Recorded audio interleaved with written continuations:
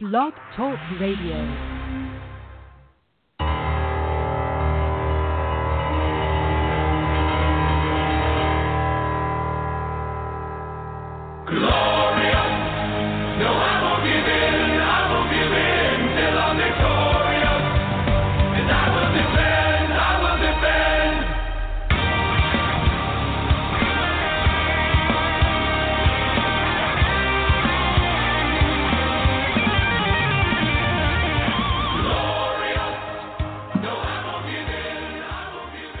This is Over the Top Sports Radio Show, hosted by Robbie D, Big Mike, and Vinny the Shark.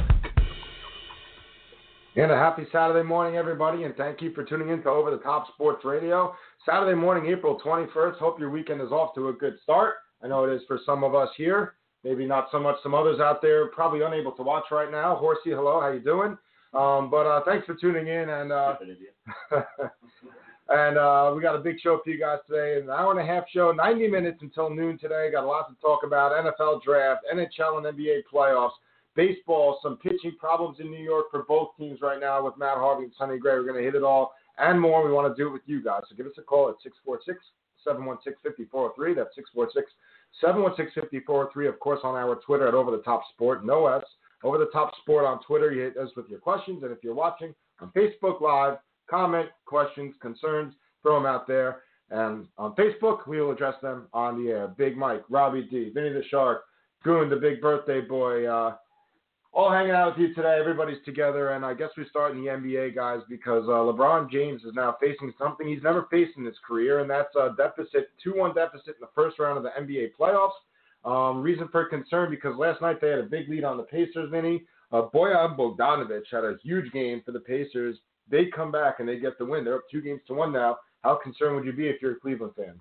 You got to be somewhat concerned because they're playing another game on the road here, and they already dropped one at home.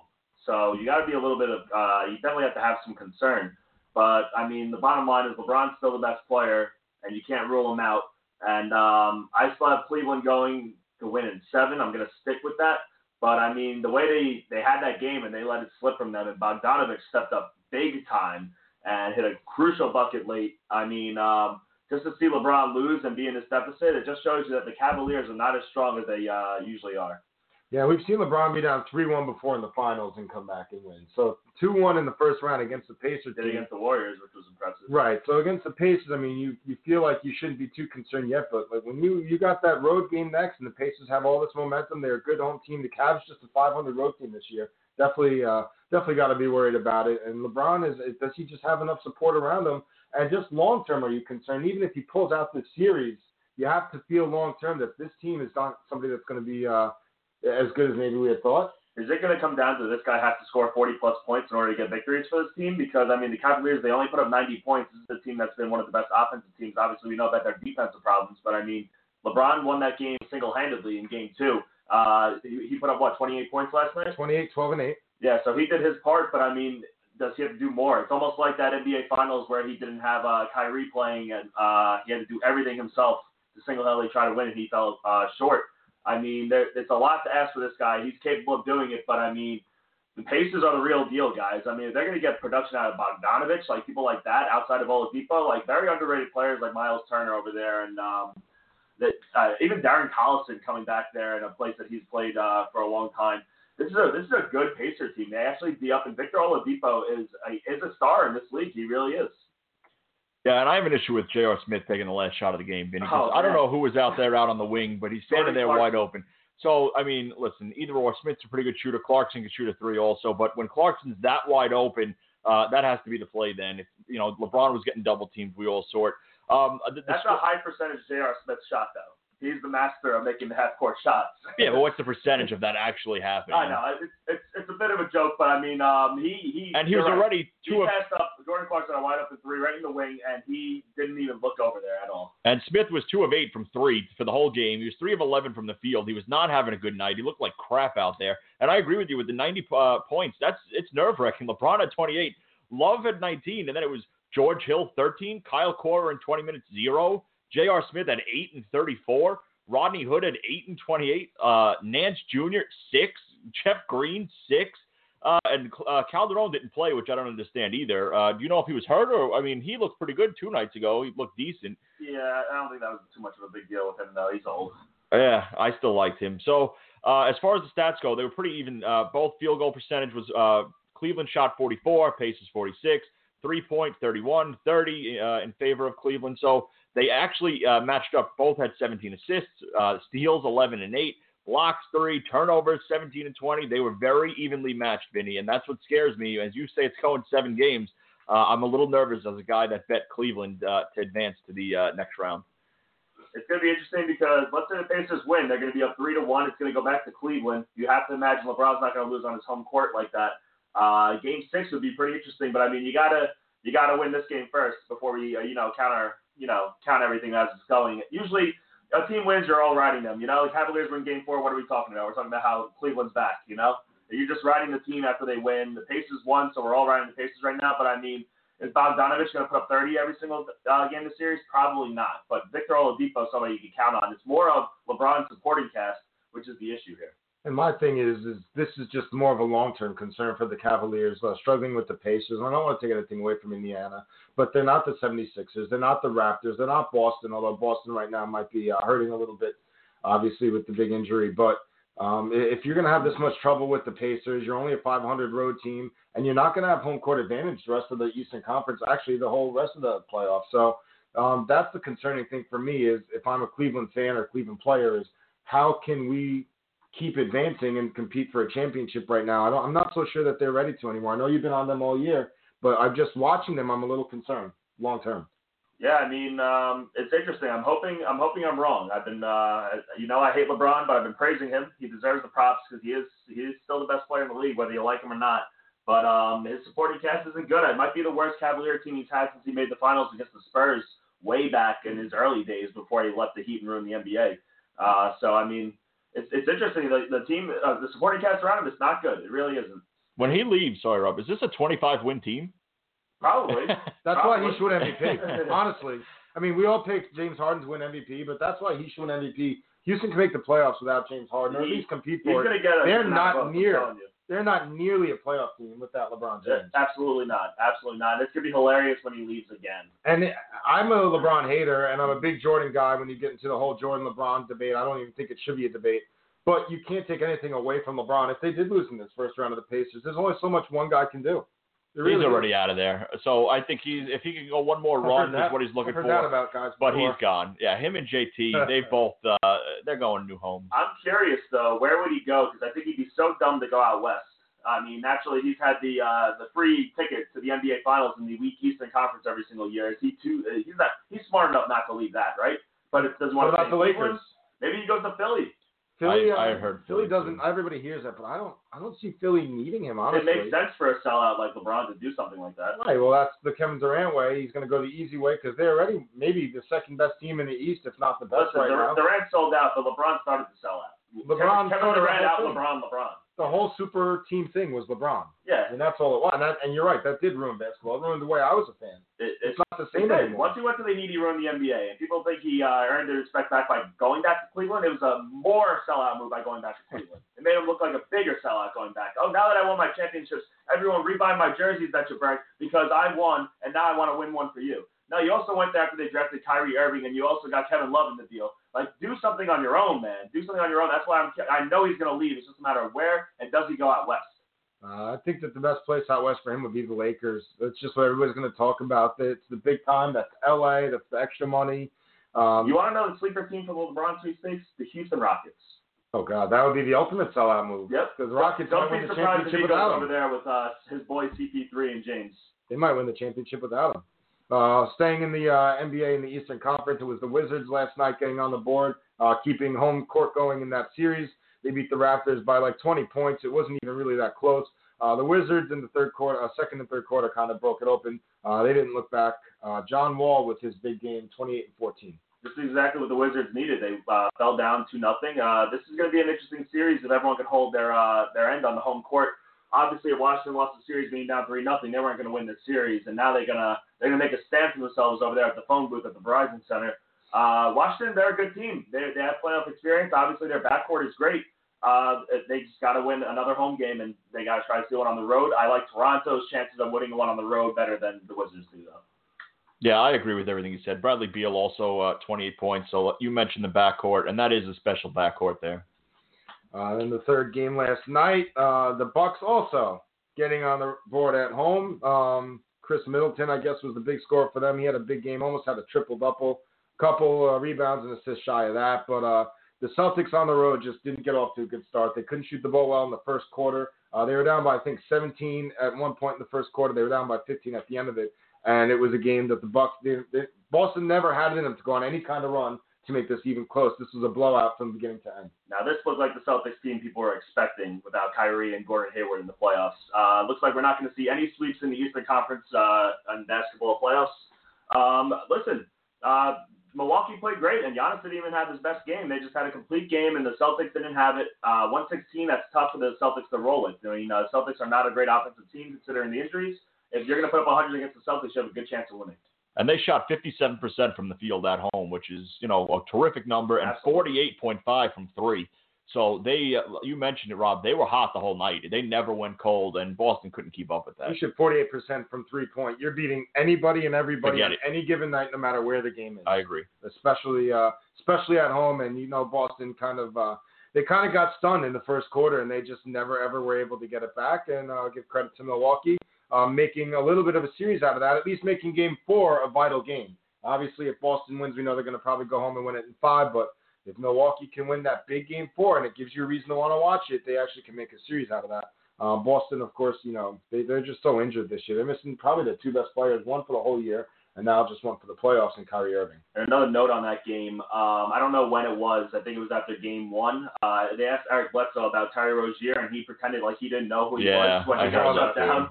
Like, you're a stupid idiot. This guy has shut you down completely. You laid out duds in the first two games because of Terry Rozier, and he also hit that clutch bucket in Game 1.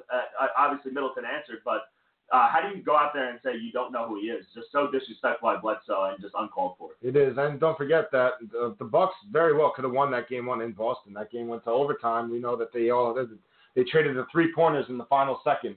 But they could have won that, and they could be in control of the series up 2-1. It's a very close series there.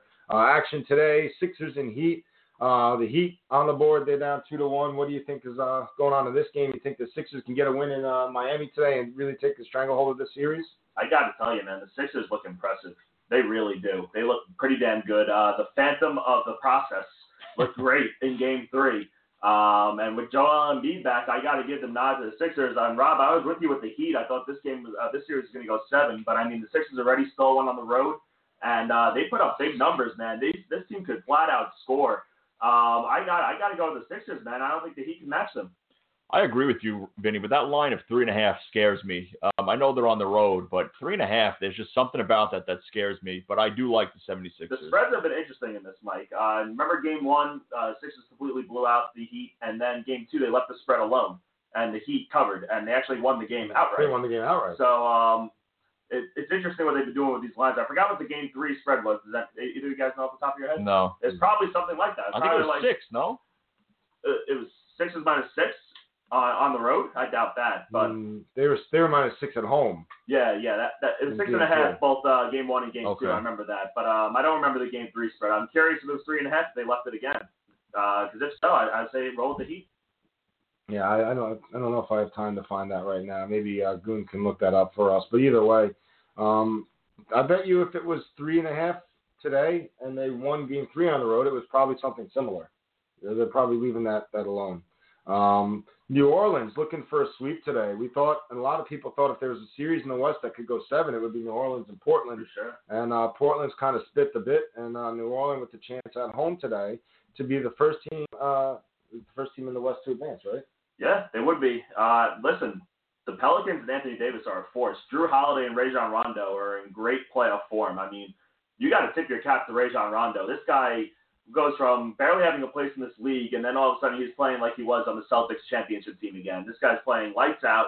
Drew Holiday's defense on Damian Lillard has been superb, and Anthony Davis is showing everybody that he's going to win an MVP trophy one day. The Pelicans look sharp as hell, and this is a team not to be reckoned with. They're going to sweep the Blazers. Listen, I knew the Blazers weren't a strong 3 seed, but I did not, by any means necessary, think the Pelicans would take 2 on the road and be up 3-0 right now. They had their way with the Blazers game 3, and with the Blazers with their back against the wall, I still don't think they have enough to come out. I think they're getting swept. And this is 2 of the teams that ended up within a game of each other, at the end of the regular season. In that Western Conference, where Denver, got the 9th seed just 2 games behind, 1 game behind the last. I think the spread was 2.5. 2.5. Okay, so it's an extra point tonight now, 3.5. 2.5. So the win got them an extra point. A point love for Philly. But these 2 teams, and we were so, everybody was so up in arms. Well, the Trailblazers, 1 game is the difference between home court between the Trailblazers and Pelicans. And that could be the whole difference in the stories in the series. And you know what? It's meant nothing because the Trailblazers lost their first 2 games at home. They lost to the Pelicans. They're 7-point dogs today to keep their season alive. The season, if you ask me, their season's going to end tonight in New Orleans. Game 3 was a 3.5-point spread. They doubled that for tonight's game 4. Yeah, I think that they've realized that you go down 3-0 and you're the Trailblazers on the road, and New Orleans has a chance to close you out, which New Orleans Pelican fans have never really had that opportunity to close out a sweep at home. The Smoothie King Center's been rocking. Well, Hashtag do it bigger. But that's one of the things, though. When you get a team like that that's never done it before, the fans do get that much more crazy. Trust me, as an Islander fan, I know. First, we got way too excited for a first-round win when you haven't seen that in your lifetime as a fan of a team. Those are some of the things that you have to get through and that you get more excited about than maybe Cleveland would be if it was the LeBrons against the Pacers. Right. I guess because they're expected to win. Listen, New Orleans, it's going to be interesting how it goes round 2. I mean, naturally, it sucks because of how dominant the Warriors and the Rockets are. But listen, Pelicans are a good team, and especially with the guard play they're getting out of Holiday and Rondo. Anthony Davis, he's my front-runner pick for MVP next year. And Rockets and Timberwolves later. 6 points, Mike. You'd like to talk about the spread. Rockets 6-point dogs. 6-point favorites on the road at Minnesota. This will be Minnesota's one chance to get a win in the series, if you ask me. If they lose tonight, they're not winning Game 4 at home. I think Houston is going to run away with this, honestly. I think that this is all Houston tonight. So do I. I don't think the T-Wolves have showed their best game yet. I don't think they've had a complete game. Karl-Anthony Towns has been a ghost this series. But you know what? The Rockets haven't played their best game either. They've had James Harden play bad games, and they still won. They had Chris Paul only get 12 points and not get a double-double, and they still won. This team is too good. The Rockets have been the team all year. They're going to sweep the T-Wolves on the road. I agree with everything you both said. I actually like the Rockets tonight, and I think they cover the 6, no problem. And then we got the Jazz and Thunder tonight, maybe the most interesting Western Conference. It'll be a great game, Rob. Yeah, we talked about it. We saw the Jazz. We talked about their defense. They gave up 116 points in Game 1. They come back in Game 2, winning the game in Oklahoma City. Donovan Mitchell still being the man. Rudy Gobert's playing good. And then, Russell Westbrook. He's out there averaging his triple-doubles, but you know what? When you're Russell Westbrook and that Thunder team, you kind of get disappointed when they can't win their first 2 games at home, and that didn't happen. And now the Jazz have a chance to take control tonight. And not too funny, Carmelo Anthony missing all his shots at the end of Game 2. This guy could not buy a bucket. In fact, none of the big 3 could buy a bucket because they were all scoreless in the fourth quarter of Game 2. Now the Jazz are home. This place is going to be rocking. Hashtag take notes. The Jazz are going to win tonight. This is a lock. I'm telling you right now. This is a team that does not get enough love. They're a great home team. They have very underrated players just because they don't have a standout superstar. Mitchell is great. Rubio is a perfect fit for this offense. Gobert is an underrated center. And even Ingles, my boy, and Jay Crowder with his defense. This is a good Jazz team, and they're going to beat the Thunder tonight. And then you saw this note. Donovan Mitchell has 55 points in his first 2 playoff games. That's more than Michael Jordan, who had 53. For most by a rookie guard in the last 50 seasons. Reported by Adam Schefter, of all people. Right. He's crossing over the week before the NFL draft. You would think that Schefter would have more important research to be doing, but still, a good note about, we've talked about Mitchell and what he's done, and he's continued to do it for them. And on a team that's bereft of scoring against a team that does have so many options to score, Mitchell might be the most important player. All season long, he's been that guy. When they need a bucket, he's delivered for them. And Mike, who passed up on him?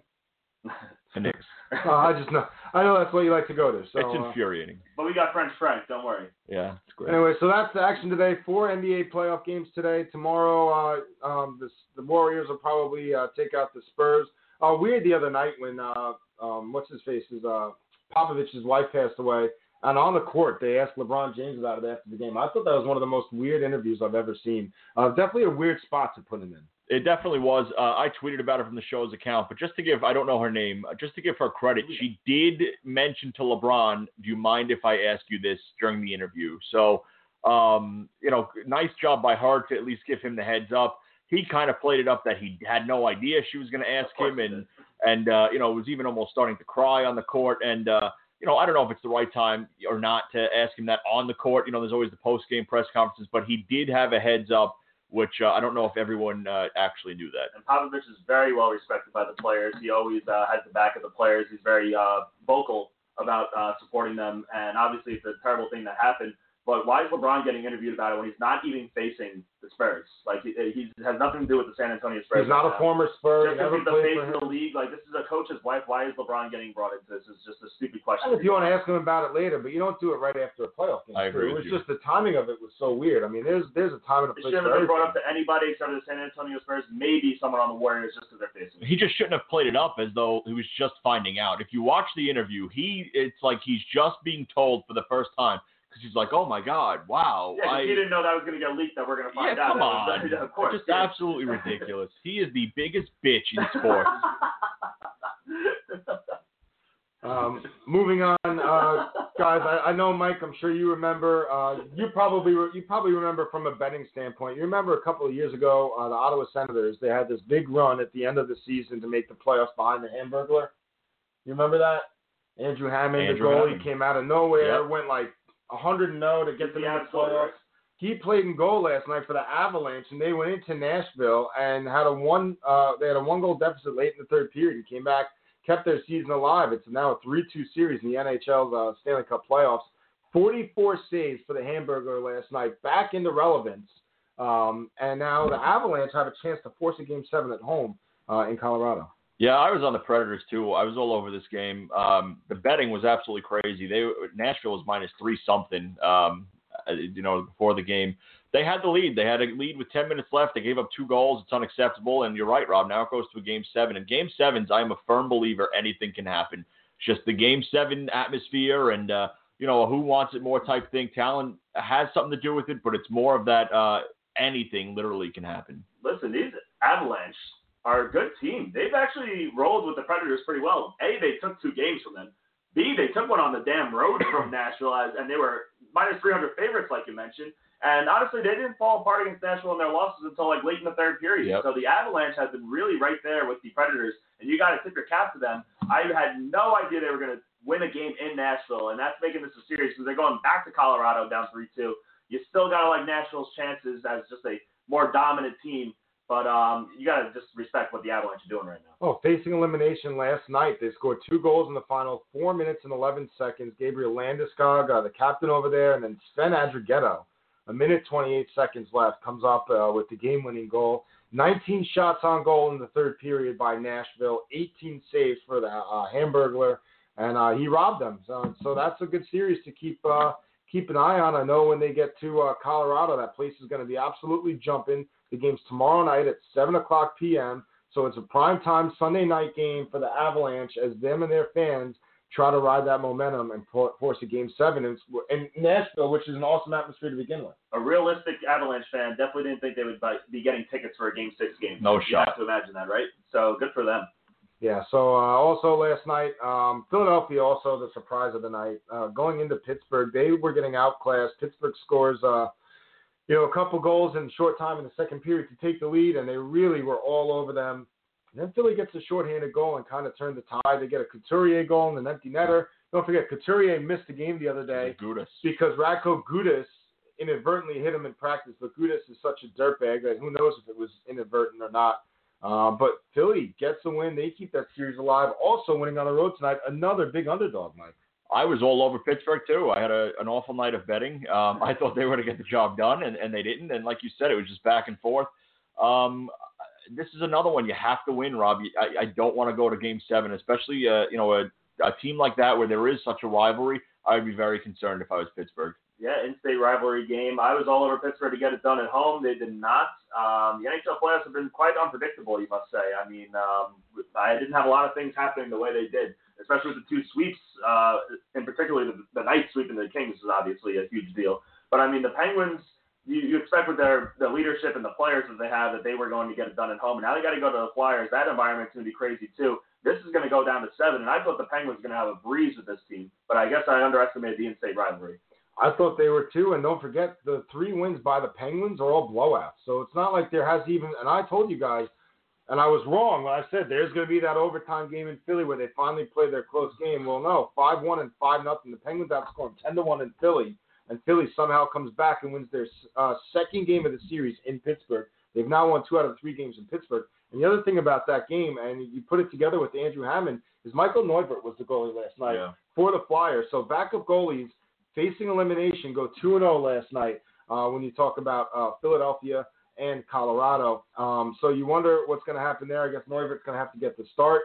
That's tomorrow at 3 in the afternoon is that Game 6 in Philadelphia, where the city of Philadelphia tries to keep their awesome sports streak, which makes me disgustingly sick. Yeah, I don't like what's going on in Philadelphia, the magic they're having lately. What do you think the line is on Penguins-Flyers Game 6? I would say Pittsburgh's minus 130. Yeah, I would have said 130, 140. Minus 160. I think that's a lot for a road team. Well, when you consider the stat I just gave out, I'm sure that has something to do with it. I'm sure it does. 5-0 and 5-1, the 2 wins for them in Philadelphia in the series so far. So they've outscored them 10-1, which is almost unheard of for a home ice team, a team on home ice in the Stanley Cup playoffs. Also in that game, Pittsburgh 0 for 5 on the power play, Mike.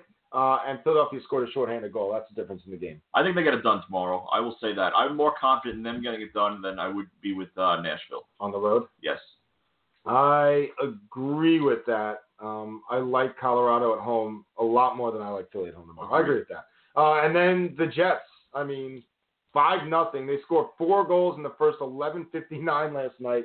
Absolutely blitzed the Minnesota Wild, who they just had no chance. And now they're going home again. Another disappointing playoff season for Minnesota, but it's the Jets getting the shutout again from Hellebuck, and they are now moving on to the second round. It's kind of crazy. The whole Connor Hellebuck story, how they've just found gold in this kid, first of all. And this, out of the night last night, out of the matchups, this was the one that gave me the most concern. I figured, Minnesota with Eric Stoll and just like a veteran presence, Rob. Maybe they get another win, they don't go home, but I couldn't have been more wrong. They absolutely dominated, like you said. And Winnipeg at home, we talked about they had the best record at home during the regular season. And I don't know why I overlooked them, and I don't know if anybody else is overlooking them, but I think it's time to stop. Until the Jets lose a game at home, you got to take them seriously. You're not beating them unless you have home ice advantage, I should say, because they are the real deal at home. They have the best home ice all season long, and they're showing it. They're not just winning at home; they're dominating at home. And not only that, but you have to start now auto betting them and the Golden Knights at home. They are just 2 teams that can't be beaten at home. I'm sure they'll get upset, picked off here or there, but they're going to win the majority of their home games. And if you could see them playing in the Western Conference Finals, if they both do, in fact, move on, which I don't think that the Jets are going to move on if they face the Nashville Predators.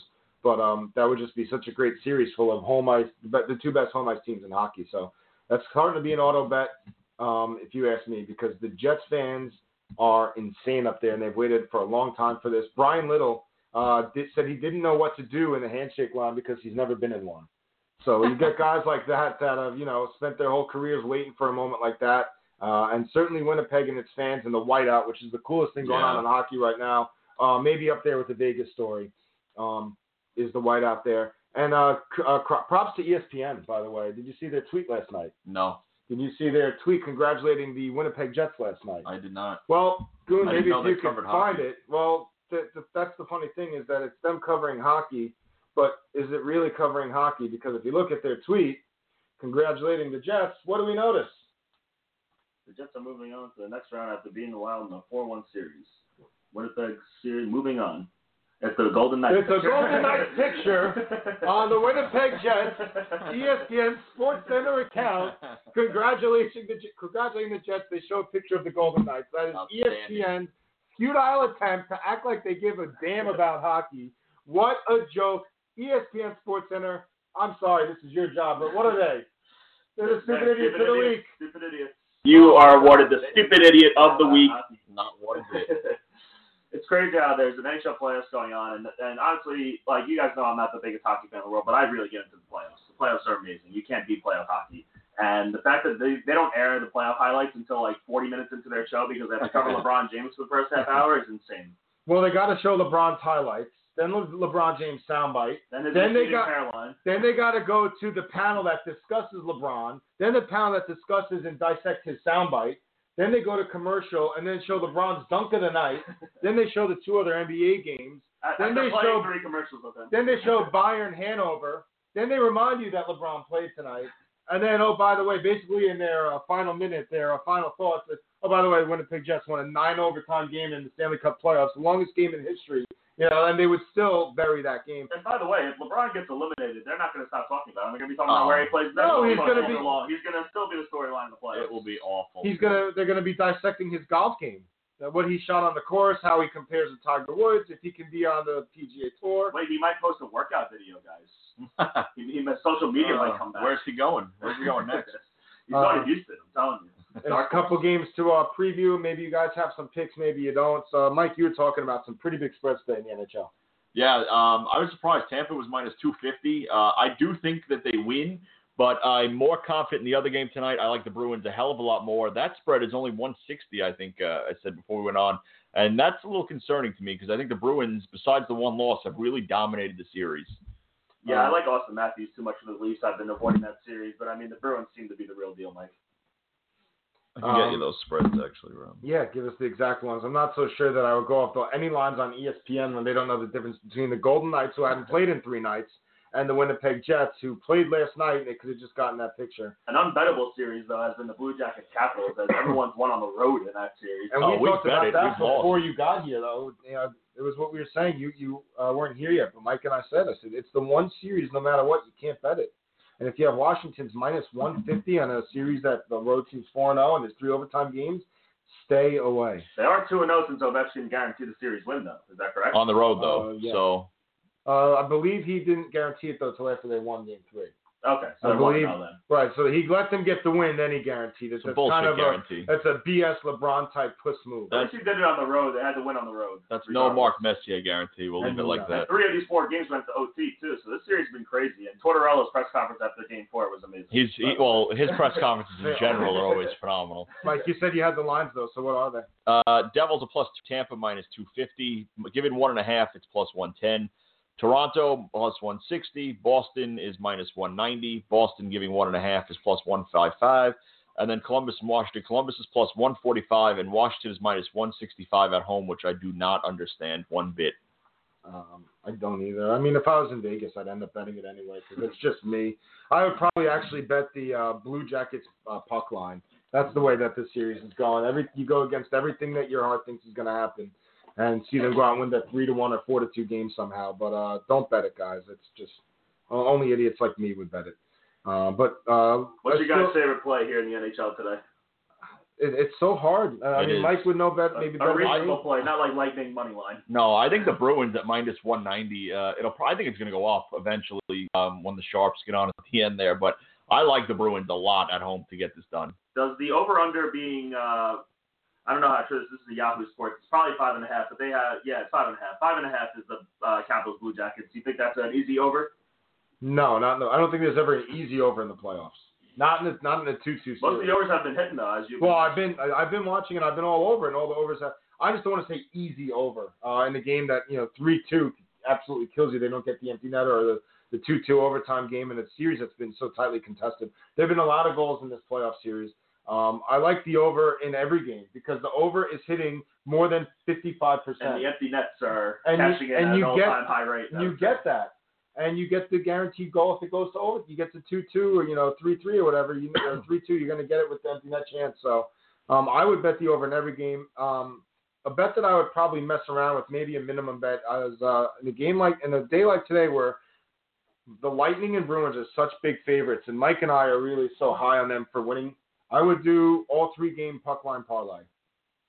Just try to make some money out of it, even if it's a minimum bet. I don't know what you're setting them at, $50?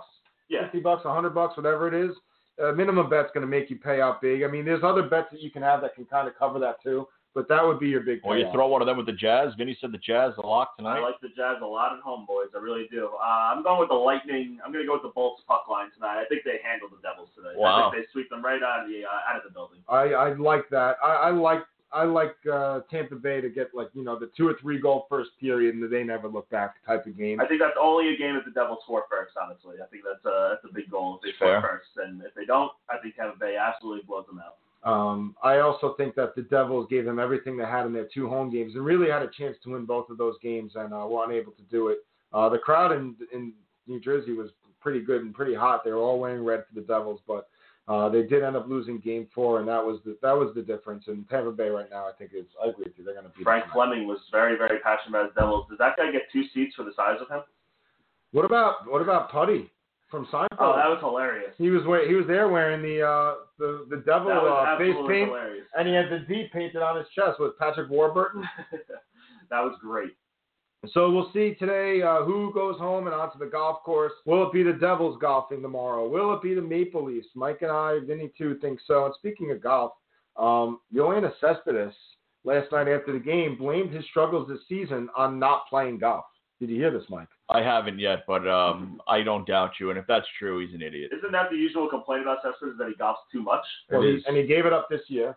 And then all of a sudden, last night he starts the game 0 for 4 strikeouts, and hits the ground ball to second base in the 12th inning. But the Braves had the shift on against the righty, so the ground ball to second base ended up being a game-winning hit. So he had the game-winning hit, but then he said after the game that not playing golf has affected him on the baseball field. I think that's absolutely ridiculous. I really do.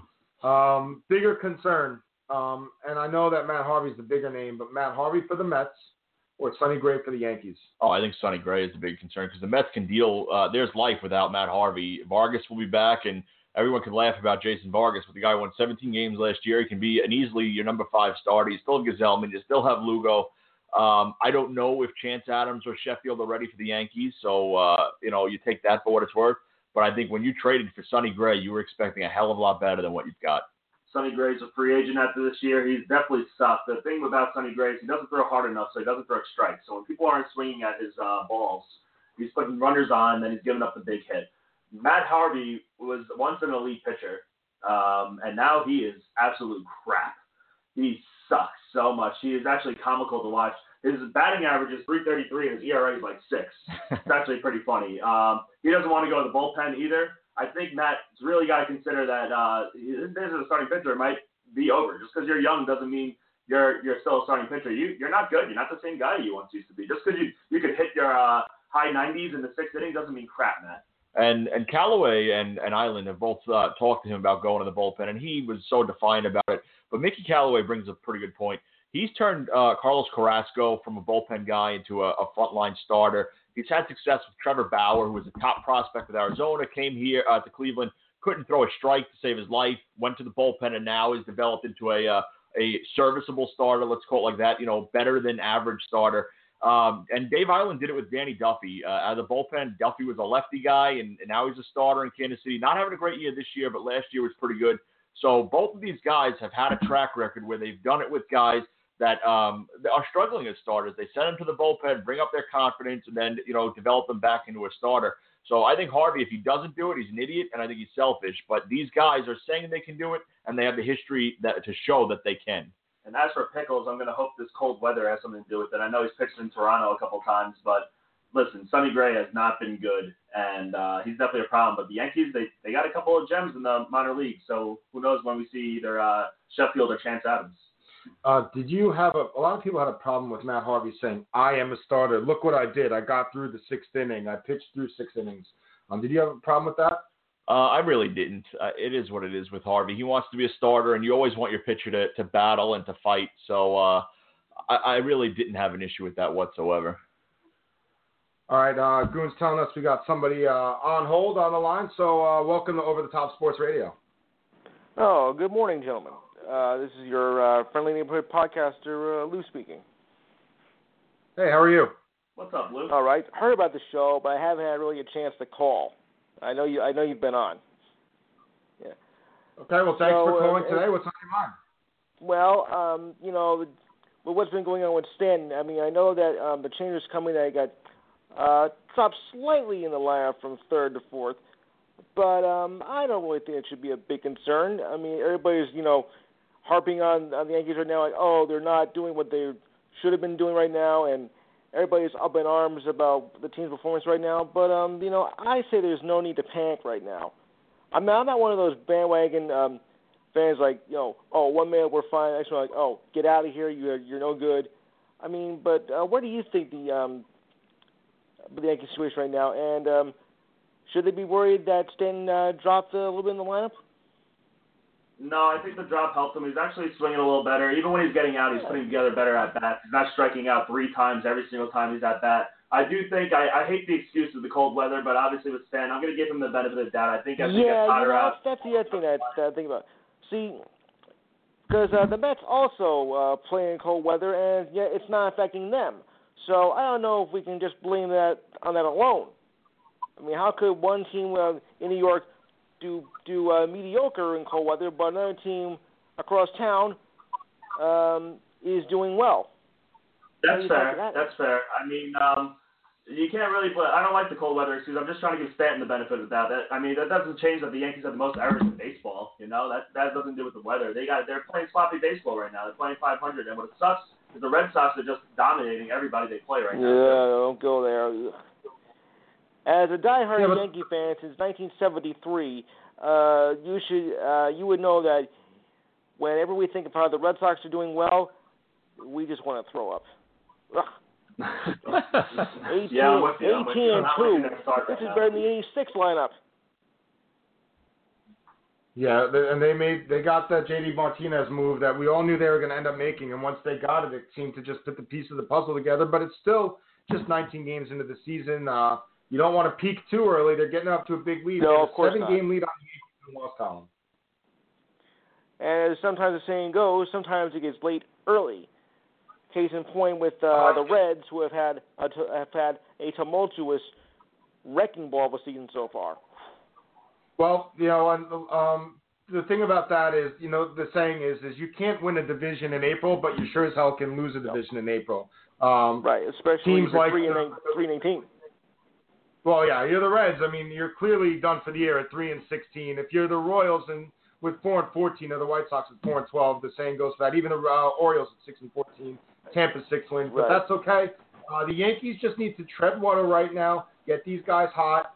Thank you so much for the call, Lou, and we're on every Saturday morning and Monday night. Just one question before I go. One question regarding the Reds. Now, the manager they just fired went through 4.5 years of even below mediocrity. It didn't even give him a winning season. Why would you keep somebody for that long? You should have been gone long ago. I think they were just giving him the benefit of the doubt. They do have some young talent down there. Castillo, the pitcher, Senzo, we're waiting for him. God knows if he's ever coming up, who knows. But I think they've just been giving him the benefit of the doubt there and hoping and knowing that the talent they have on the Major League roster right now isn't the best, but they do have a promising young farm. And maybe they liked him and felt that he'd be able to develop these players. But the start that they came off to was just unacceptable. They have more problems than just the coach. Exactly. And the city of Cincinnati is known for holding on to coaches way too long, like, Marvin Lewis. So nobody in Cincinnati is going to get there's an answer right there. Anyway, right, thanks for the call. We're going to move on. We got another guest scheduled, but thanks for listening. We hope to hear from you next time. You will soon. Thank you. So Lou making a couple good points, but real quick, just I was starting to ask you guys about Matt Harvey's comments when he said I'm a starter, and he said it was because of that. Mike, you didn't think it was that big of a deal. I was a little distracted by your answer because I know we had a phone call. No, I had no issue with it whatsoever. I really didn't. You always want the pitcher to have that battle and that fight. I had no issue with it whatsoever. I'd be a lot more concerned if he said, I don't know if I could do it anymore, and you could see that now he doesn't believe in himself. If you don't believe in yourself, who else is gonna? Exactly. And you've got him. Matt is also a me guy, and he thinks he's a starting pitcher, so he's gonna, Matt Harvey? Yeah. He's just all about himself, so he's not going to be like, oh, I'm cool with going to the bullpen for the benefit of the team. No, I'm a starting pitcher, and that's my job. No matter how much I suck, I'm the starting pitcher. Listen, if he doesn't go to the bullpen, he's not going to the minors. He could be DFA'd and traded. It wouldn't shock me either. So I think for him, it's either going to be bullpen or gone. The dark night. He doesn't have any options, so you're right. I mean, he can't go to the minor leagues and find his game. Right. And I don't think he's going to find his game. He doesn't. You talked about Sonny Gray's velocity. Well, Matt Harvey, once he lost his velocity, He's been nothing. Listen, he hasn't learned how to pitch. When you're a power pitcher, you don't have the power anymore. You got to figure out a new way to command your stuff. Look at Cecil Sabathia. He had a great year last year. Obviously, he doesn't throw as hard as he used to. Now, the one problem I do have about what Matt Harvey said was how he said he's a starting pitcher because he got through the 6th inning. Well, you didn't give your team a chance to win. Yeah, 6 innings, 6 runs. You gave 6 runs and your team was losing 6-0. Great accomplishment, Matt. So getting those couple outs at that point, to get through 6, I'm glad that in April that you worried about, keeping the bullpen a little bit fresh. That's fantastic. That's not your job, Matt. Yep. So that was the one. 6 innings, 6 runs, 6 ERA. Matt, you're on there, pal. So the Mets get Jacob deGrom tonight. That's the nice thing when you have bad Harveys. They get to go Syndergaard last night and deGrom tonight in a big series against the Braves. Mets on this big road trip. They started off with that Harvey game. They came back with an extra inning win yesterday. Now they get deGrom today to salvage at least a split of the series, maybe even a chance to win it. Yeah, and this is one of the best divisions in baseball. You could argue the NL West or the NL East, and I'll give you that. But the Philadelphia Phillies, guys, 10 games in a row with Philly starters giving 3 runs or less. Everybody was making a joke about Gabe Kapler. We did, managing every game like it's Game 7. But he's done a hell of a job here, and I don't know what you have there. They've won 2 in a row. They're, 8-2 in their last 10. So Washington's in 4th right now in the division. This division is going to be great to watch in the summer. Yeah, the Phillies are killing it at Citizens Bank Park, but I mean, they also haven't really faced anybody all that great. No offense, Rob. I feel like they played the Braves all season long. You could say no offense to the Braves, but the Braves beat them in both series. So It's not like they've fattened up their record on the Braves. Why would I take offense? We're the only team that's beaten them in the series. I just feel like they played the Braves at least. We played them again this week. Yeah. We will have played 9 games against the Phillies in April, which is an absolute shame. Speaking of your Braves, by the way, they're playing the Mets today. That's an easy under with my boy Julio Teheran on the hill against Jacob deGrom. So I bet the under of 8.5. Little plug bet there for you. You got the extra half run because on Monday night you didn't get that extra half run. Let's look at the Phillies who they played. I don't think they played anybody all that great for us to be jumping on them just yet. We'll go through the schedule right now, but they're doing what you have to do. I mean, they played the Mets. Actually, they lost the series to the Mets too. So they lost to the Braves and the Mets to start the season, and then they got Miami, Cincinnati, Tampa Bay. I can't wait for the Braves to go through a Miami, Cincinnati, Tampa Bay streak where we can really fatten up your record. 9 straight games of bad teams. They're winning the games they're expected to. I have nothing wrong with that. No, that's what you're supposed to do. That's how you win in baseball, exactly. Right? That's what the Yankees did in the 90s. They beat up on the Tampa Bay Devil Rays at the time. They beat them 16 times in the season. They beat another bad team. And then the rest of the games, they go 500, and it's a 95-win season and off to the World Series. So that's what you got to do. But against the Mets and the Braves, they have those are their division rivals that they will be competing with this year. They have lost each of those 3 series. They lost the 2 games to the Mets. One was a rainout, and they lost 4 out of 6 to the Braves so far. 2 wins against Pittsburgh is impressive. And they won a game 20-1. Yeah, that means nothing. That's one lucky game. That just against Miami, too. Are you kidding me? It looks funny to see when you go through their schedule. They lost a 15-2 game and then won the 20-1 The 2 wins against Pittsburgh, who was off to a good start. That's impressive. So keep an eye on them. Last night, Scherzer versus Kershaw. We talk about the late games with Shohei Ohtani and all the Angel stuff and how good they are. But Scherzer, Kershaw, over-under was 6. And I told our buddy Aram that I love the over in it. You have to figure bullpens get involved too. And every pitching matchup in April is not going to end up being what you think it is. It hit the over. Did you see any of the game? I did not. All right, so Scherzer got the best of them. Kershaw gave up a couple runs early and a 5-2 Washington win in a big game for Max Scherzer. And listen, that was a great matchup between the two. You can argue who's the better pitcher in the NL. They can always be the top 2 for Cy Young, unless one of the Mets starters ever remains healthy for a season, which is never likely. It was a great matchup. It definitely was. But I agree with you, Robin. I said in the chat also, I had over written all over it. I can never be confident in an over. I get the logic, and obviously it turned out to be the way. But with the 2 aces on a hill like that, I can't get over that Clayton Kershaw has 3 losses already on the year. It's pretty wild. And Max Scherzer, these guys have won the Cy Young, 4 of the last 5 years, these 2? Clearly the 2 best pitchers in the National League, and that was a playoff matchup. And the Dodgers just don't look like they are all that great this year. And they're, leaps and bounds better than all the other pitchers in the National League, if you ask me. I mean, he has 3 losses with a 2.45 ERA, so maybe it's just one of those streaks where you're just not getting the run support. Clearly that was the case yesterday. They didn't score in the first 5 innings. It happens. He lost the 1-0 game on opening night against San Francisco, right? So sometimes the record doesn't mean everything, but I still think more often than not it does mean a lot in baseball. Look at Scherzer, 4-1 with a 1.36 ERA. Yeah, and I'm just seeing this on our Twitter. It's coming over. White Sox reliever Danny Farquhar passed out in the dugout last night. Farquhar? Yeah, was taken to the hospital. So at least he didn't pass out in his Uber. When you pass out in the dugout, the cops don't get involved. But when you pass out in an Uber, and then your front door gets banged on by cops at 2:45 in the morning. Special. So, was he respondent this morning, or was he? He was. He regained consciousness on the way to the hospital. I did not see him. I was talking about Horsey. I did not see him, but he's lucky he didn't get a big fat smack last night. Mike, you got a bunch of fantasy guys out there. 11:20 over the Top Sports Radio Saturday morning. Big Mike, Robbie D, Vinny the Shark here with you for another 40 minutes until 12 o'clock. Might have a guest coming on, working on it now. If not, it's okay. We'll hit you with all the baseball talk, and we got NFL draft coming up. So yeah, I just messaged Santino Marella again, so hopefully that will work out. As far as baseball goes, Rob, we mentioned the Phillies. Ivan Nova, 3 quality starts in a row now. He's only 26% owned.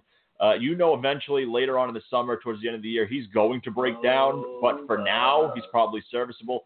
Francisco Liriano, 12% owned. He's got a 2.55 ERA, a 1.13 whiff right now. I would use him while he's hot. Former streamer of the day. Former streamer. Both of them are actually former streamers of the day. Dubal Herrera, 60% owned. This guy batted .379 last week, .343 on the year. He's not hitting the home runs or the RBIs, but he's red hot. He's getting a ton of hits. Teoscar Hernandez on the Jays is batting .370, 9 RBIs in only 30 at-bats. This is the former top prospect of the Houston Astros. He was, somehow shipped over to the Jays. I forget the trade, but definitely someone to keep an eye on because he's going to get playing time. They have nothing to play for, the Jays, and he's young enough to see what you have there. Harlan Garcia, another former streamer of the day, against the Mets, 6 perfect innings, I believe, or no-hit innings against the Yankees. He was also pretty good.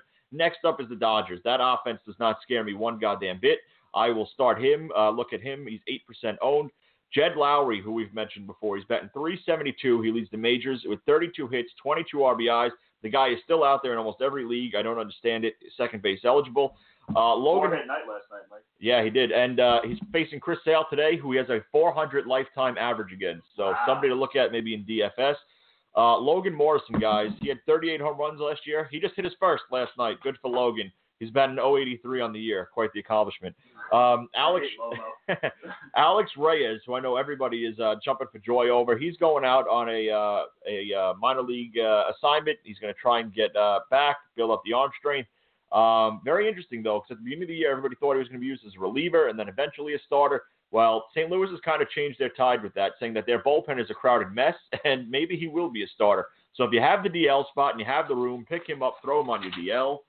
And then guys I'm dropping, just a couple. Dylan Betances, I am dropping this guy in every league imaginable. Well, if Chapman were to get hurt or lose the closing job, I don't think it's going to be Betances anyway. You don't need him for your holds. Get somebody else. Alex Cobb, Vinny, you asked about him. I dropped him in your league. This guy sucks. He's in Baltimore. He's never going to have run support. Just a complete disaster. Willie Calhoun, who I actually picked over Ohtani to be the AL Rookie of the Year, 22% owned. I don't get it. He has been running his mouth in AAA that he didn't want to be there. He's not even hitting that well. He's not coming up anytime soon. And then Tyler O'Neill, who the Cardinals called up this week, he has a ton of power. He's a big guy, a lot of home runs, a lot of strikeouts. I just don't see where he's going to play with Ozuna, Fowler, Pham. It's an overcrowded outfield. Right now he's coming off as the bench, a bat off the bench. I don't get it whatsoever. I'm dropping all 4.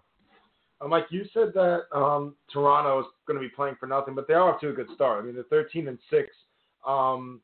You've seen them against the Yankees a couple of times, guys. Obviously, we don't see them being more than a 500 team at best by the end of the year. But at least right now, Teoscar Hernandez is doing it while producing for a team that's winning. I mean, he homered last night off the Yankees again. Yeah, absolutely. And I think there's something there with that kid. I think he's got decent power. I think he's somebody to keep an eye on, maybe a 3rd or 4th outfielder. But I agree with you. By the end of this year, this will be a 500 team, probably below if I was betting. And listen, I know Vegas likes to sucker in the bigger market teams in terms of their spreads, but this Yankee-Blue Jays spread, the Yankees, I can't bet them because it's ridiculous what they were doing. The Yankees are – CC Sabathia was a -165 theory against Aaron Sanchez, a good pitcher. Marco Estrada was +180 last night against Sonny Gray. Why were the Yankees a 200 favorite with Sonny Gray pitching the way he's been pitching? And even today, Jordan Montgomery against Marcus Stroman, the Yankees are minus 160. I saw that. These guys, you can't bet them this series because they're playing 500 ball, and these are good value Blue Jay bets. If anything, take the Blue Jays. Marcus Stroman's a better pitcher than Jordan Montgomery. You'd have to say so. And that's not taking anything away from Montgomery. Stroman's just a good pitcher. Agreed. And he's plus value today. I don't know what the Blue Jays line is, but the Yankees are minus 160. Looking at that line, maybe you can't bet the Yankees on it. No Gary Sanchez today. If you look at the lineup, it's Gardner, Judge, Gregorius, Stanton, Hickson center field, Neil Walker at first base, and Duhar at third, Romine catching Torreyes. That's not the best Yankee lineup either. Love Torreyes, but listen, Neil Walker sucked. Well, I mean, you want to talk about Torreyes, Tyler Wade, and Walker. Where's Gleyber Torres? He's past the Super 2 deadline. You're 7.5 games behind the Red Sox. Call this kid up and inject some life. I think he's having some back spasm. He's back in the lineup. He's playing. Something was back, I know, but I guess he's back in. Let's go. They're not going to rush him back with that injury. They're being very cautious. Let's go. Giancarlo hitting. You will see him, Mike. For the fourth straight day, Giancarlo, the cleanup hitter, and I think that's where he belongs anyway. I don't know where else I would want him. I think he's pressing. I really do. I do, and I do think there's something, actually, and I didn't bring it up to Lou when he brought it up before, and Vinny talked about it, but when he talked about the cold weather, you know, he played his whole career in Miami. So you're playing in Miami. You don't have to deal with the day in, day out, you know, minutia of playing in 38, 42, 38 degrees, cold. These guys are dressed up like they're going to combat. They got, you know, everything but their eyes are covered, and that's just not a comfortable feeling. You ever try to hit a baseball like back in like T-ball or middle school or high school, and it just hurts your hands because it's cold, it's rainy, it's windy, and it just hurts your hands unless you hit it on the sweet spot? Well, these guys are doing that against 95-mile-an-hour fastballs. They're doing it with more stuff on their body than they're used to, the long sleeves, the face covers. So I can understand the uncomfortability, and maybe that does, you know, 1/10 of a second is everything in baseball for hitting a baseball. Oh, yeah. I do think that maybe with him. I'm not giving the Yankees the benefit of the doubt with the cold weather at 8-8. They're not. I'm just talking about him personally, not the Yankees as a team. Stanton is the only person I'm giving the benefit of the doubt with the cold weather. Other than that, it's not an excuse. Yeah, it sucks playing the cold, but listen, everybody's doing it. And it sucks because maybe not because he hasn't hit as many home runs as last year, but he still has 5. But Aaron Judge is having maybe a better start to the season than he did last year. And I wonder if, due to Judge's good start and him succeeding at the 2 spot, if that I was saying to get Stanton going, maybe have Judge protect Stanton and back him behind. But I think with Judge playing as well as he is right now, you don't want to touch anything with Aaron Judge. I wouldn't. He 328 batting average, 464 on base percentage. You got DB behind him. 5 homers. And I like the lefty righty that you have with Gardner, Judge, Gregorius, Stanton. And Gregorius has showed you this year with how well he's been hitting the ball that he could be that number 3 hitter right there. That's where you thought maybe Greg Bird would have been slotted in between those guys, and instead it's Gregorius. He's done a good job. Bird spot for sure, but I mean, who would have ever thought Didi Gregorius would be the player that he is? Well, you knew he was a good player. You did not know he would be a big hitter the way he was. Yeah, I mean, this guy, he after a brutal start too, he was getting booed out the building because obviously he wasn't Derek Jeter, and that's what Yankee fans do, unfortunately. And he stepped up tremendously. I can't wait till everyone starts cheering Stanton now, the way that Didi's getting cheered and the way he got booed at the start. Austin homers again yesterday, and then Neil Walker today getting the start at first base. I don't get it. I don't like it. I don't like Neil Walker at all right now. He needs a couple days off. 2 for 4 with a home run last night for Austin, and back on the bench today. Not so sure I agree with that.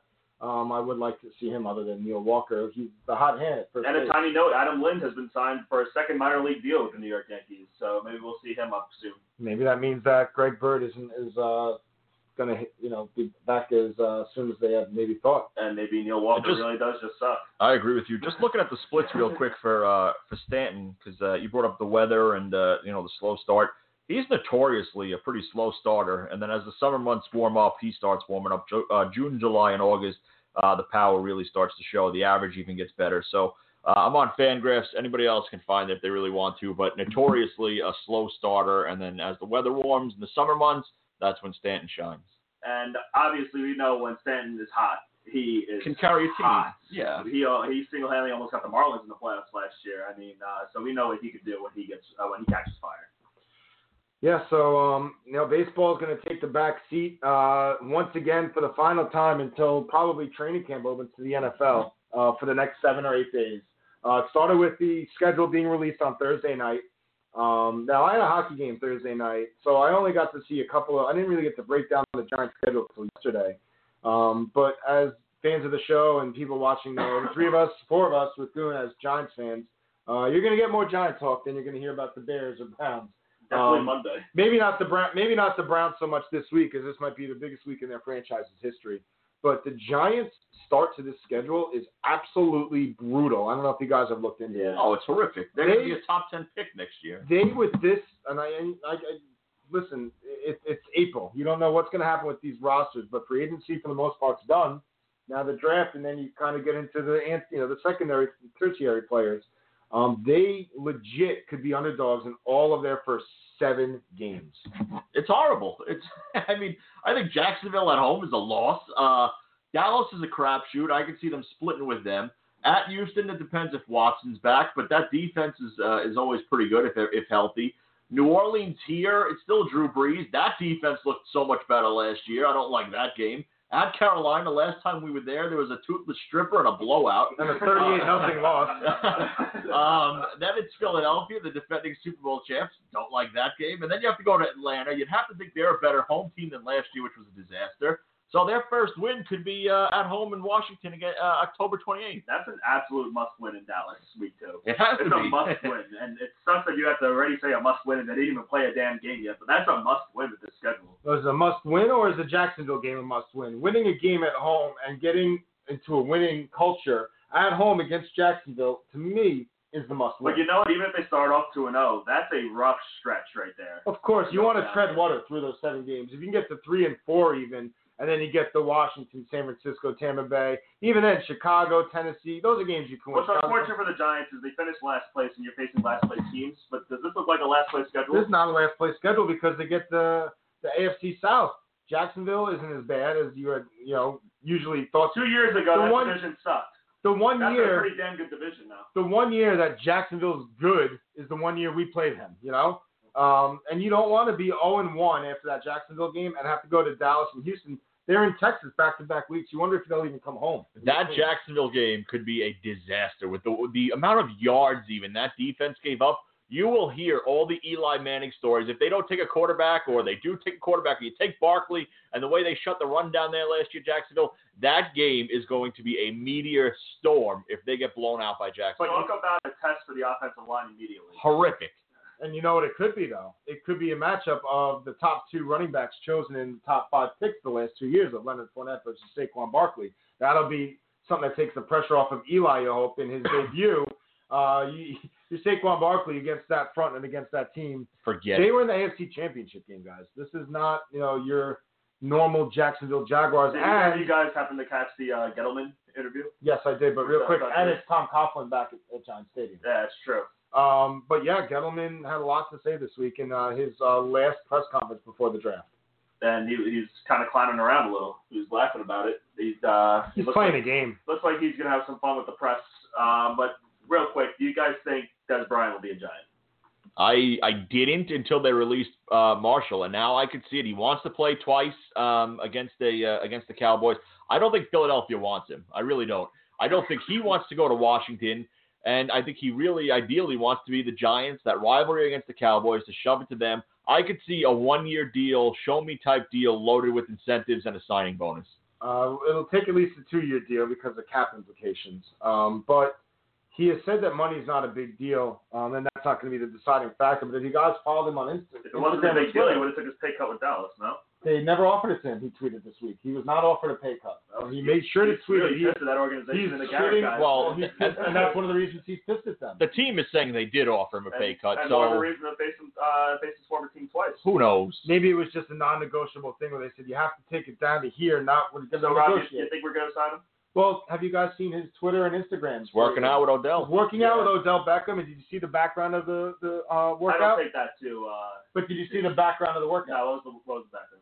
ESPN, with the story on, is Dallas no longer a playoff team since they cut Dez. That is in the background of the video of him and Odell Beckham working out together. If that's not him doing that on purpose and trolling them and saying, let's go, Odell, let's win the NFC East, or let's knock Dallas out, I don't know what is. Listen, Odell works out with Johnny Football. Does that mean the Giants are going to sign him? It doesn't, but when he's they don't trust the quarterback, going out of his way to retweet and send that all out, I mean, he said he would like to come here. So if we could get done, it could get done. Now the next question is, guys, do you want him? Well, you asked me if I think we're going to do it, and do I want him? And when he first got cut, somebody tweeted, "Oh, Giants, please," and I was like, "No, thank you. Like, I'll pass." Like, yeah, I didn't. But Marshall getting cut changes. When Marshall gets cut, and Dez has something to play for. He's playing for his pride. He's playing for revenge on the Cowboys, and he kind of wants to be a Giant. I might hate it. I might hate him for the past, but when you have a guy that wants to be here, it kind of changes your mind about them a little bit.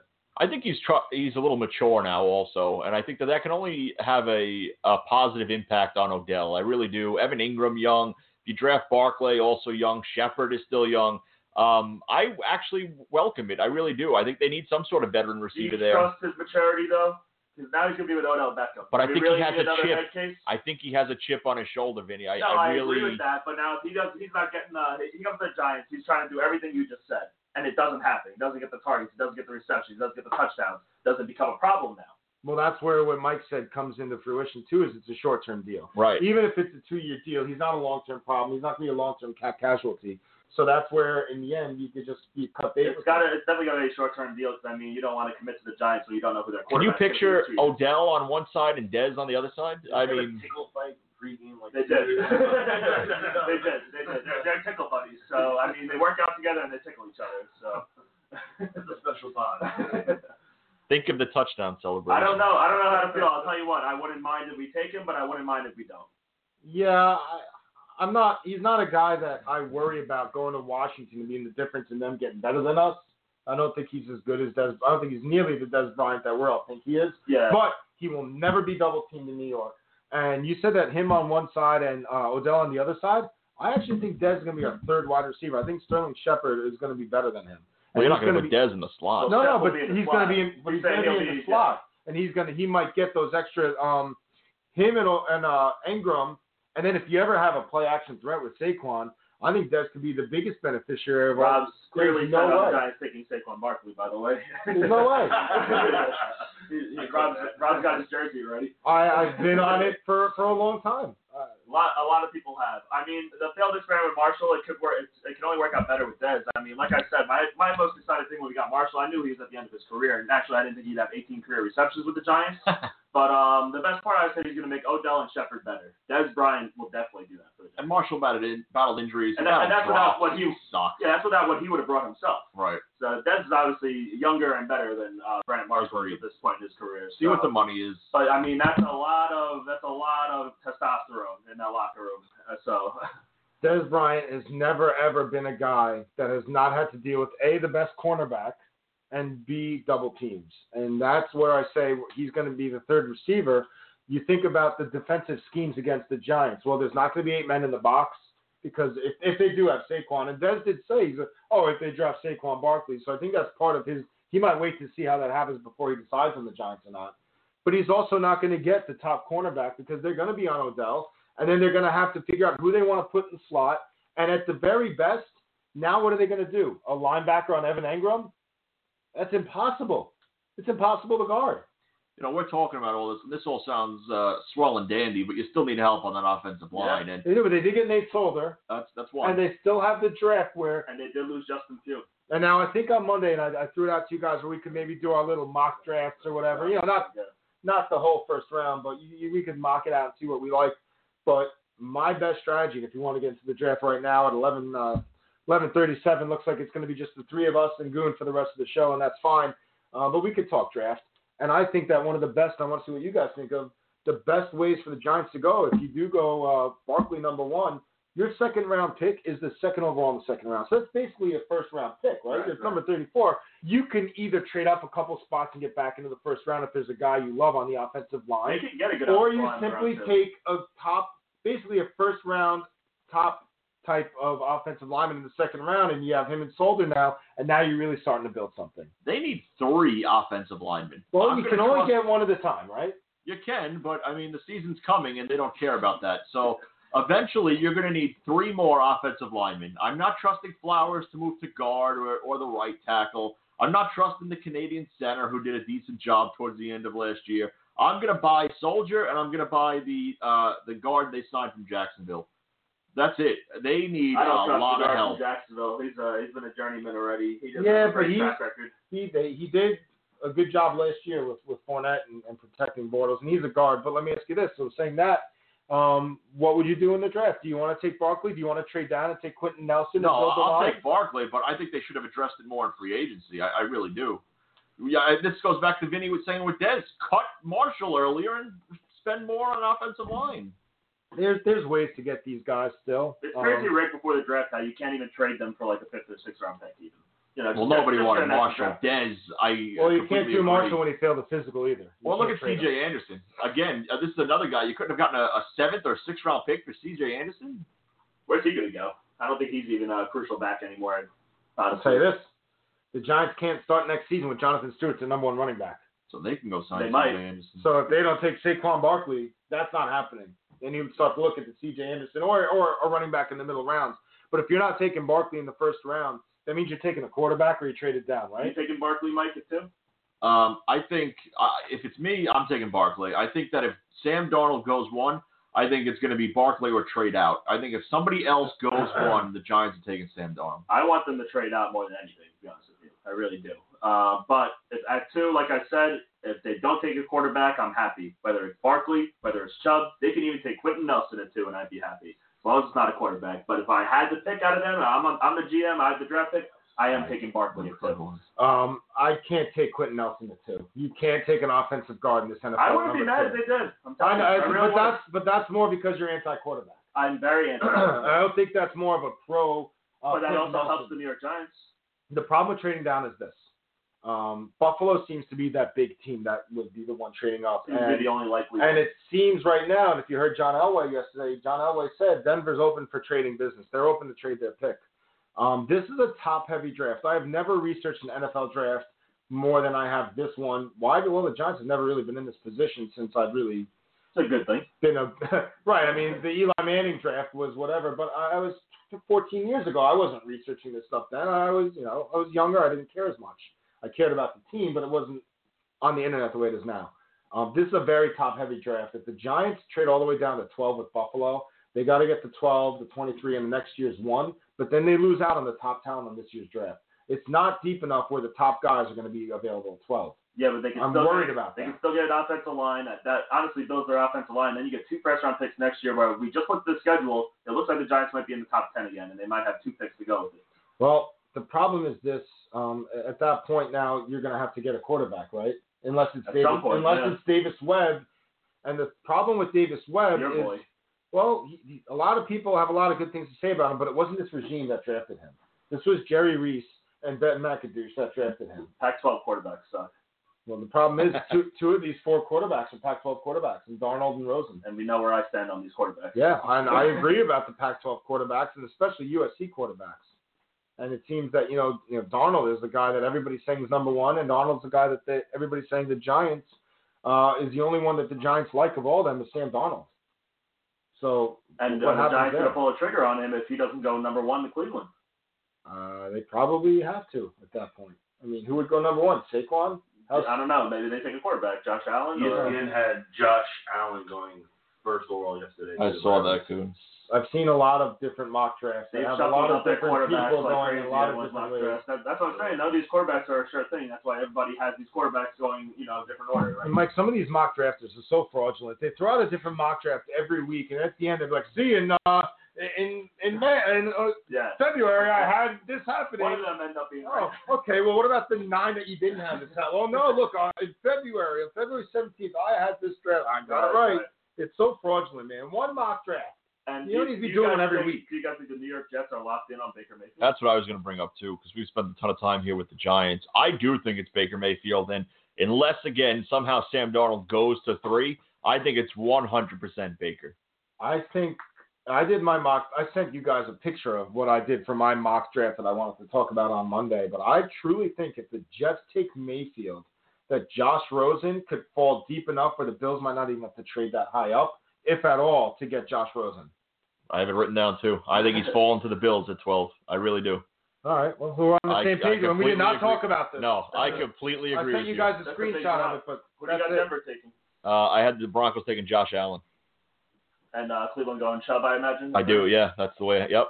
For me. And I agree with. And then I think the Colts protect. They got to take offensive linemen. Right, I have the Colts taking Quentin Nelson I love to the protect Colts Andrew trade Luck. they did with the Jets, man. I love that trade they did. That was a perfect trade for them. And a lot of people have been saying this week, and of course this will touch Mike right where it feels good. But the Colts trade with the Jets, everybody is saying was the Colts completely believing that Luck will be ready for Week 1. Otherwise, they would have taken the quarterback. I mean, let's see. Has he thrown a football yet? Not yet. Exactly. I'm sure it's going to be documented when he does, because it's been a long time since he has. Mike will have the film in here. He will be going frame by frame by frame. Arm angles, shorter, where the shoulder drops and everything where his elbow is. Hopefully in all this time not throwing football, he's working on his speech, because that guy's got a lot of saliva in his mouth when he talks. Oh, man. He sounds like the villain from Men in Black.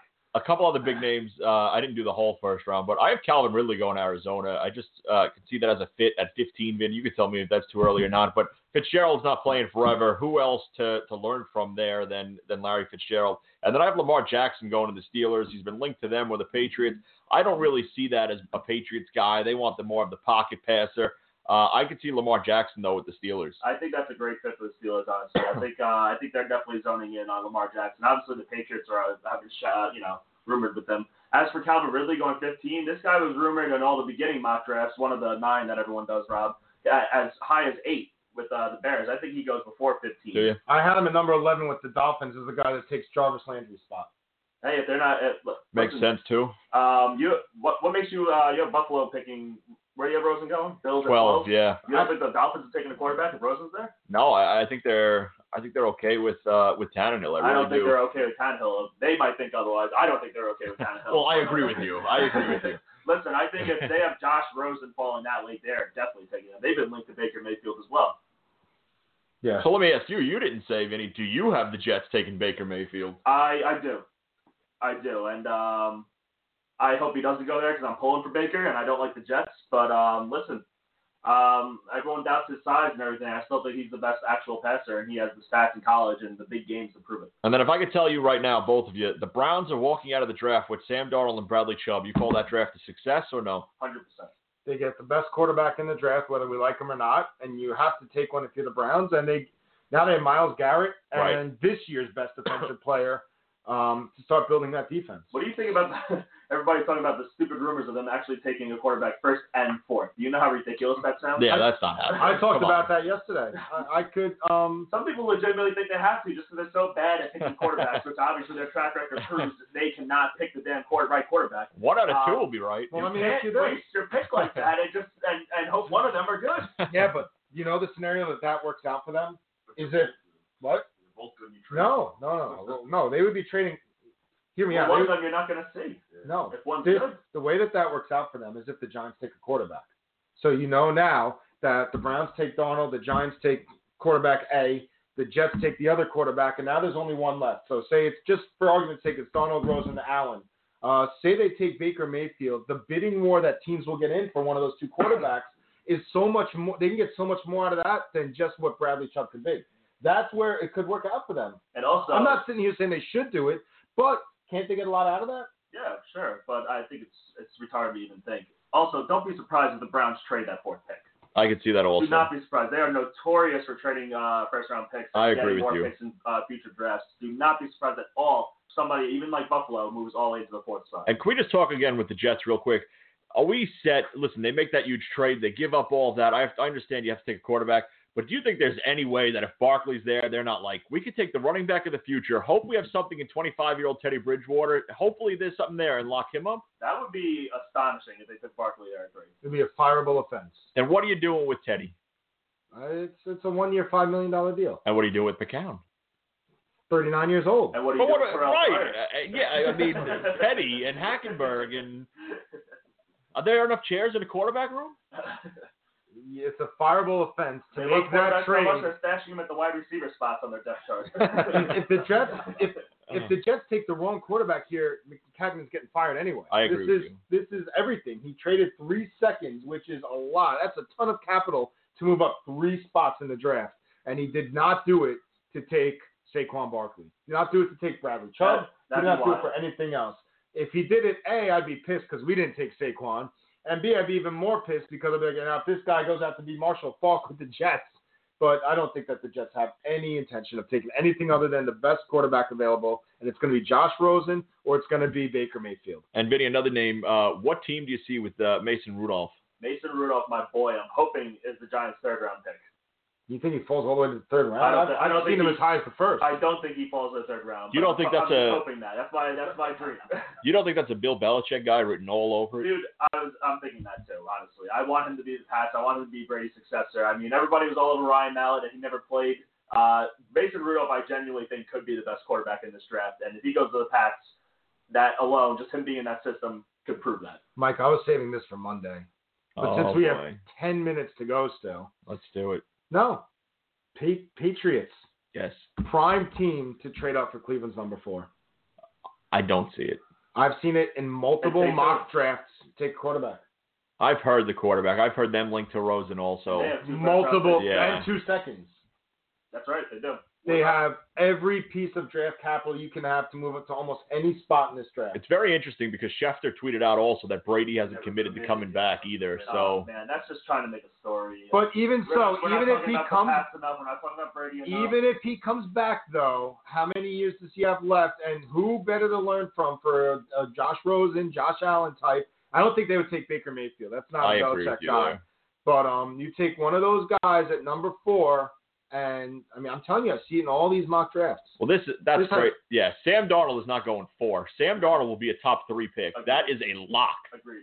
So I don't know if Vinny, you have the over-unders. And I'm telling you now, I think Baker Mayfield, I think you said it was 6.5. Yeah, that's a lock, get too. Into all those on Monday. That is a lock as well. Yeah, I agree. Back to Tom Brady. Do you really think he's going to retire out of the blue? You don't think he would tell the Patriots by now that he's going to retire? And after the way they lost the Super Bowl, with all the memes of him dropping that football, do you think that's how he's going to go out? Not a shot, especially when he has a great shot. I agree with you. There's a lot going on. I think there's definitely stuff going on behind closed doors, especially between the coach, the owner, and the quarterback. But, I mean, I'm not worried about it. Tom Brady would have retired by now. He's not waiting. He's not going to pull a last second, I'm retired. A lot of players come out to piss that Belichick benching. Right. Amendola called Belichick an asshole. A bunch of players came out and said something. How relieving do you think that was for Amendola? The second he goes to Miami, he's like, now I can talk shit about them. Yeah. I've been waiting to call this guy an asshole my whole career. Meanwhile, that guy was a nobody with the Rams except for a concussion waiting to happen. He goes there and wins a few Super Bowls. Now he leaves, and all of a sudden he's big Patriots time. always need that concussed white receiver going on. We have Wes Welker, Amendola. Yeah, so we have a lot to get to with that on Monday. I'm just everywhere you look now, people have their new mock drafts out. Bob Glauber, great Newsday guy, been covering the NFL forever.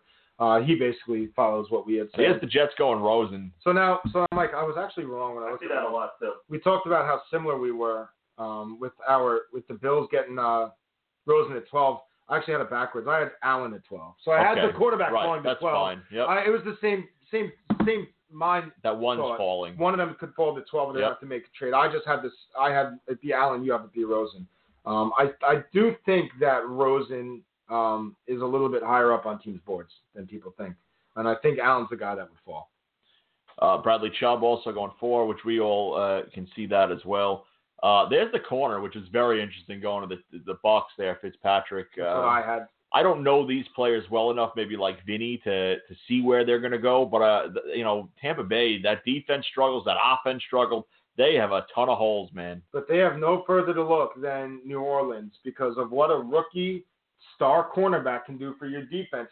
And they know New Orleans pretty damn well. Right. And what Minkah Fitzpatrick maybe could do that as a safety out of Alabama for them. Number 7. And he can even play corner. He's just a secondary specialist, Minkah Fitzpatrick. He's a Defensive Player of the Year, SEC. Very, very good player. So Bucks at that spot, like Mike said, there's a lot of holes. You just take the best player there. And then looking at the Bears, that was a team at home. Their defense showed up a lot more at home.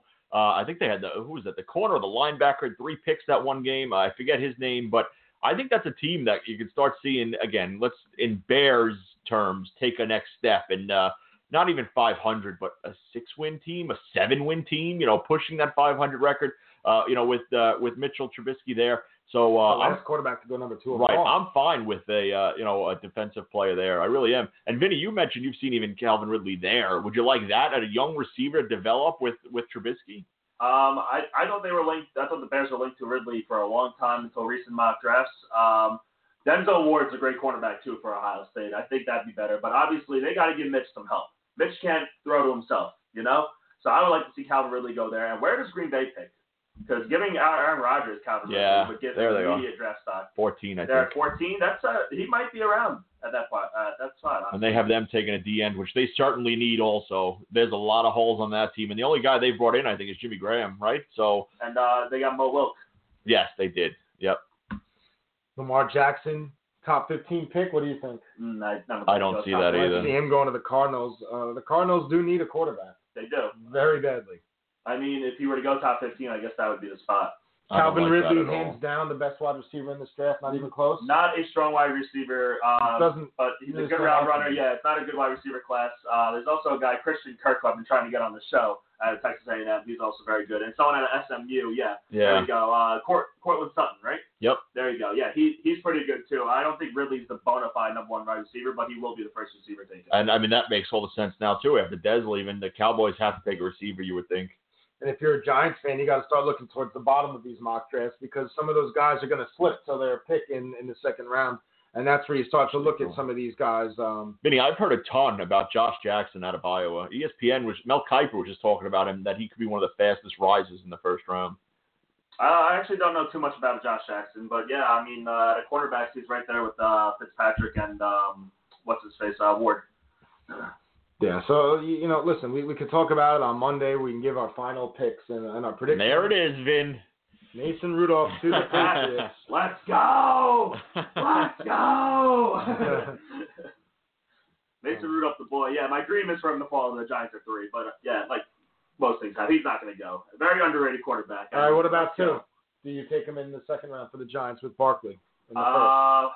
If they get Barkley in the first, you take him. But now that means you're not getting a top talent on the offensive line. No, I think the offensive line is so important and needs to be addressed. It's just been so forgotten about for years. The defensive line needs to be addressed, too, with Pierre Paul gone. I mean, everyone can make fun of him, and, he hasn't been that good, but you still need somebody. Vernon has not lived up to that contract one bit sucks. either. So, they got to address the D-line. Listen, you can't fix both of them this year. You can't, and that's why I think as much as, a quarterback's a big position, I love Mason Rudolph, you got to address either or, a pass rusher, or more importantly, the offensive line, if you ask me. And we've been talking about this draft since basically, October, when the Giants just couldn't win a game for their life, and we talked about it. As the season ended, we knew they had the number 2 pick. We started talking about it in January, and we kept saying, well, we have plenty of time to talk about the draft, and we've talked about it a little bit. Finally, it's here this Thursday night on about 12 different channels, I think, cover this NFL draft. And I've already seen 2 channels commit to not giving the pick away before it's announced at the podium. So that's pretty exciting. So make sure you watch. I believe it was NFL Network. I'll be watching ESPN. Mel Kiper, man. That guy knows everything. So I'm a big Mel Kiper fan. I'm more of a McShay guy, even though, Robbie, you're right. I think it was you. He did have a terrible mock draft last year. His mock draft was way off last year. But he's usually pretty good, though. It's also a prediction business. Mel Kiper also made me look really, really bad when I went around saying Aaron Ross is better than Darrelle Revis because Mel Kiper raved about it. That didn't turn out too well. If you look, since you brought up Kiper, they have Josh Allen number 1 and Sam Darnold making it to the Jets. Allen, Saquon, Darnold. That is my problem with these quarterbacks. There's not one quarterback out there that is heads above the rest that you got to take, or even 2 that stand out. You've seen all 4 of these guys pick number 1 in mock drafts. Do you think the Giants, and he's been wearing the Giants stuff, and the Giants have been talking about Barkley, and there just seems to be a link there. Do you think the Giants are more or less telling the Browns, hey, he's not going to be there at 4. If you want him, take him because we want Sam Darnold? Almost some mind games there. Or do you think the Giants truly want Saquon there? I'll tell you what, the Giants are being good about being quiet about their pick, and I like that. I don't think that Saquon works for the Browns right now. They're a team that has Duke Johnson and just signed Carlos Hyde to a big deal. So now you're going to waste not waste, because Saquon's not a waste ever. And you could always cut Duke Johnson. I get it. But why sign Carlos Hyde? Yeah, they cut Duke Johnson. You'll have 31 teams lining up for him. Why sign Carlos Hyde and then use your top 5 pick on another running back? Why would they do that? So I don't think that the Giants, and a lot of people said this, Mike, so you're not in the minority at all, that the Giants might be trying to get them to take Saquon number 1 so Darnold falls to 2. But I just don't see and why that's the great Browns as would do Barkley this. is. Running backs are the most easily replaced Yeah. position in the NFL. Which is almost why, you know what, I'm hoping now. I've changed my mind. Saquon Barkley, I want them to trade out. After seeing the defensive line and offensive line that we've talked about, I want to trade back. I'm still on the Barkley, but I will not be mad. I will not rant. I will not be angry if we can make a good trade and trade down. I've said it all along. Trade down was my number one I'll be thing. very happy with that. I wanted trade down number one, then Barkley number two. But as last season progressed, the more I saw Barkley and the more I just thought about that offense and how unstoppable they really could be, impossible to guard. We saw the 30 for 30 on the Bills, right? Yeah. Could those Bills might be the only people I could figure out how to slow down Barkley, Odell, Shepard, Engram, and maybe Dez. Vinny, is Wayne Gallman a starter in the NFL, or is this somebody we're going to be cutting? I don't think he's all that great. I mean, granted, I want to give him the benefit of the doubt because the offensive line sucks, but, I mean, he's nothing more than a running back, too. Oh, yeah, and he's not Darkwa. I know there's a guy in Canada that's forever ruined by your Orleans Darkwa. Well, he's from Canada. Oh, yeah, he kept telling us he was Canadian and visiting, and you told him how Darkwa was. I think he's, forever, screwed up So in the head. let's say you do draft Barkley. Now the Giants have a roster with Jonathan Stewart, Saquon Barkley, Shane Vereen, Wayne Gallman, and Orleans Darkwa. I mean, Vereen will get cut. There's a lot of guys. two of them have to get cut. Yeah, and there's a lot of expendable guys. This is not Carlos Hyde and Duke Johnson, who are But Stewart's not going. That's Gettleman's boy. That's going to be the rat in the locker room. But he's the personal guy to bring Barkley through. He's the perfect guy to show him the ropes, to give him his small rest. Maybe they have a 2 running back set. You don't know, in a short yardage. Time and big-time future implication pick for our new GM. I really agree. is. It's going to define his It career. certainly is. And I think he's hoping Sam Darnold's there. And he said this week, it's absolute hogwash to the people that say when you pick in the top 5, you need to take a generational quarterback. He said that's absolute BS. If we make the wrong pick on a quarterback, we're set back at least 5 or 6 years. Anyway, we're going to say goodbye to Blog Talk Radio. Back Monday night, 7 or 8, guys. I don't know. Oh, Monday night I actually have work, so we'll have to discuss All right. how we can make it work. TBT. I have to work Monday, but we'll find a way to make it work. Anyway, Blog Talk, guys. See you Monday night. Good night, everybody. Check out our website at www.overthetopsportshow.com. Homer Bailey is Also, follow us on Twitter at OverTheTopSport, no S, and on Instagram at OverTheTopSportsShow. Homer.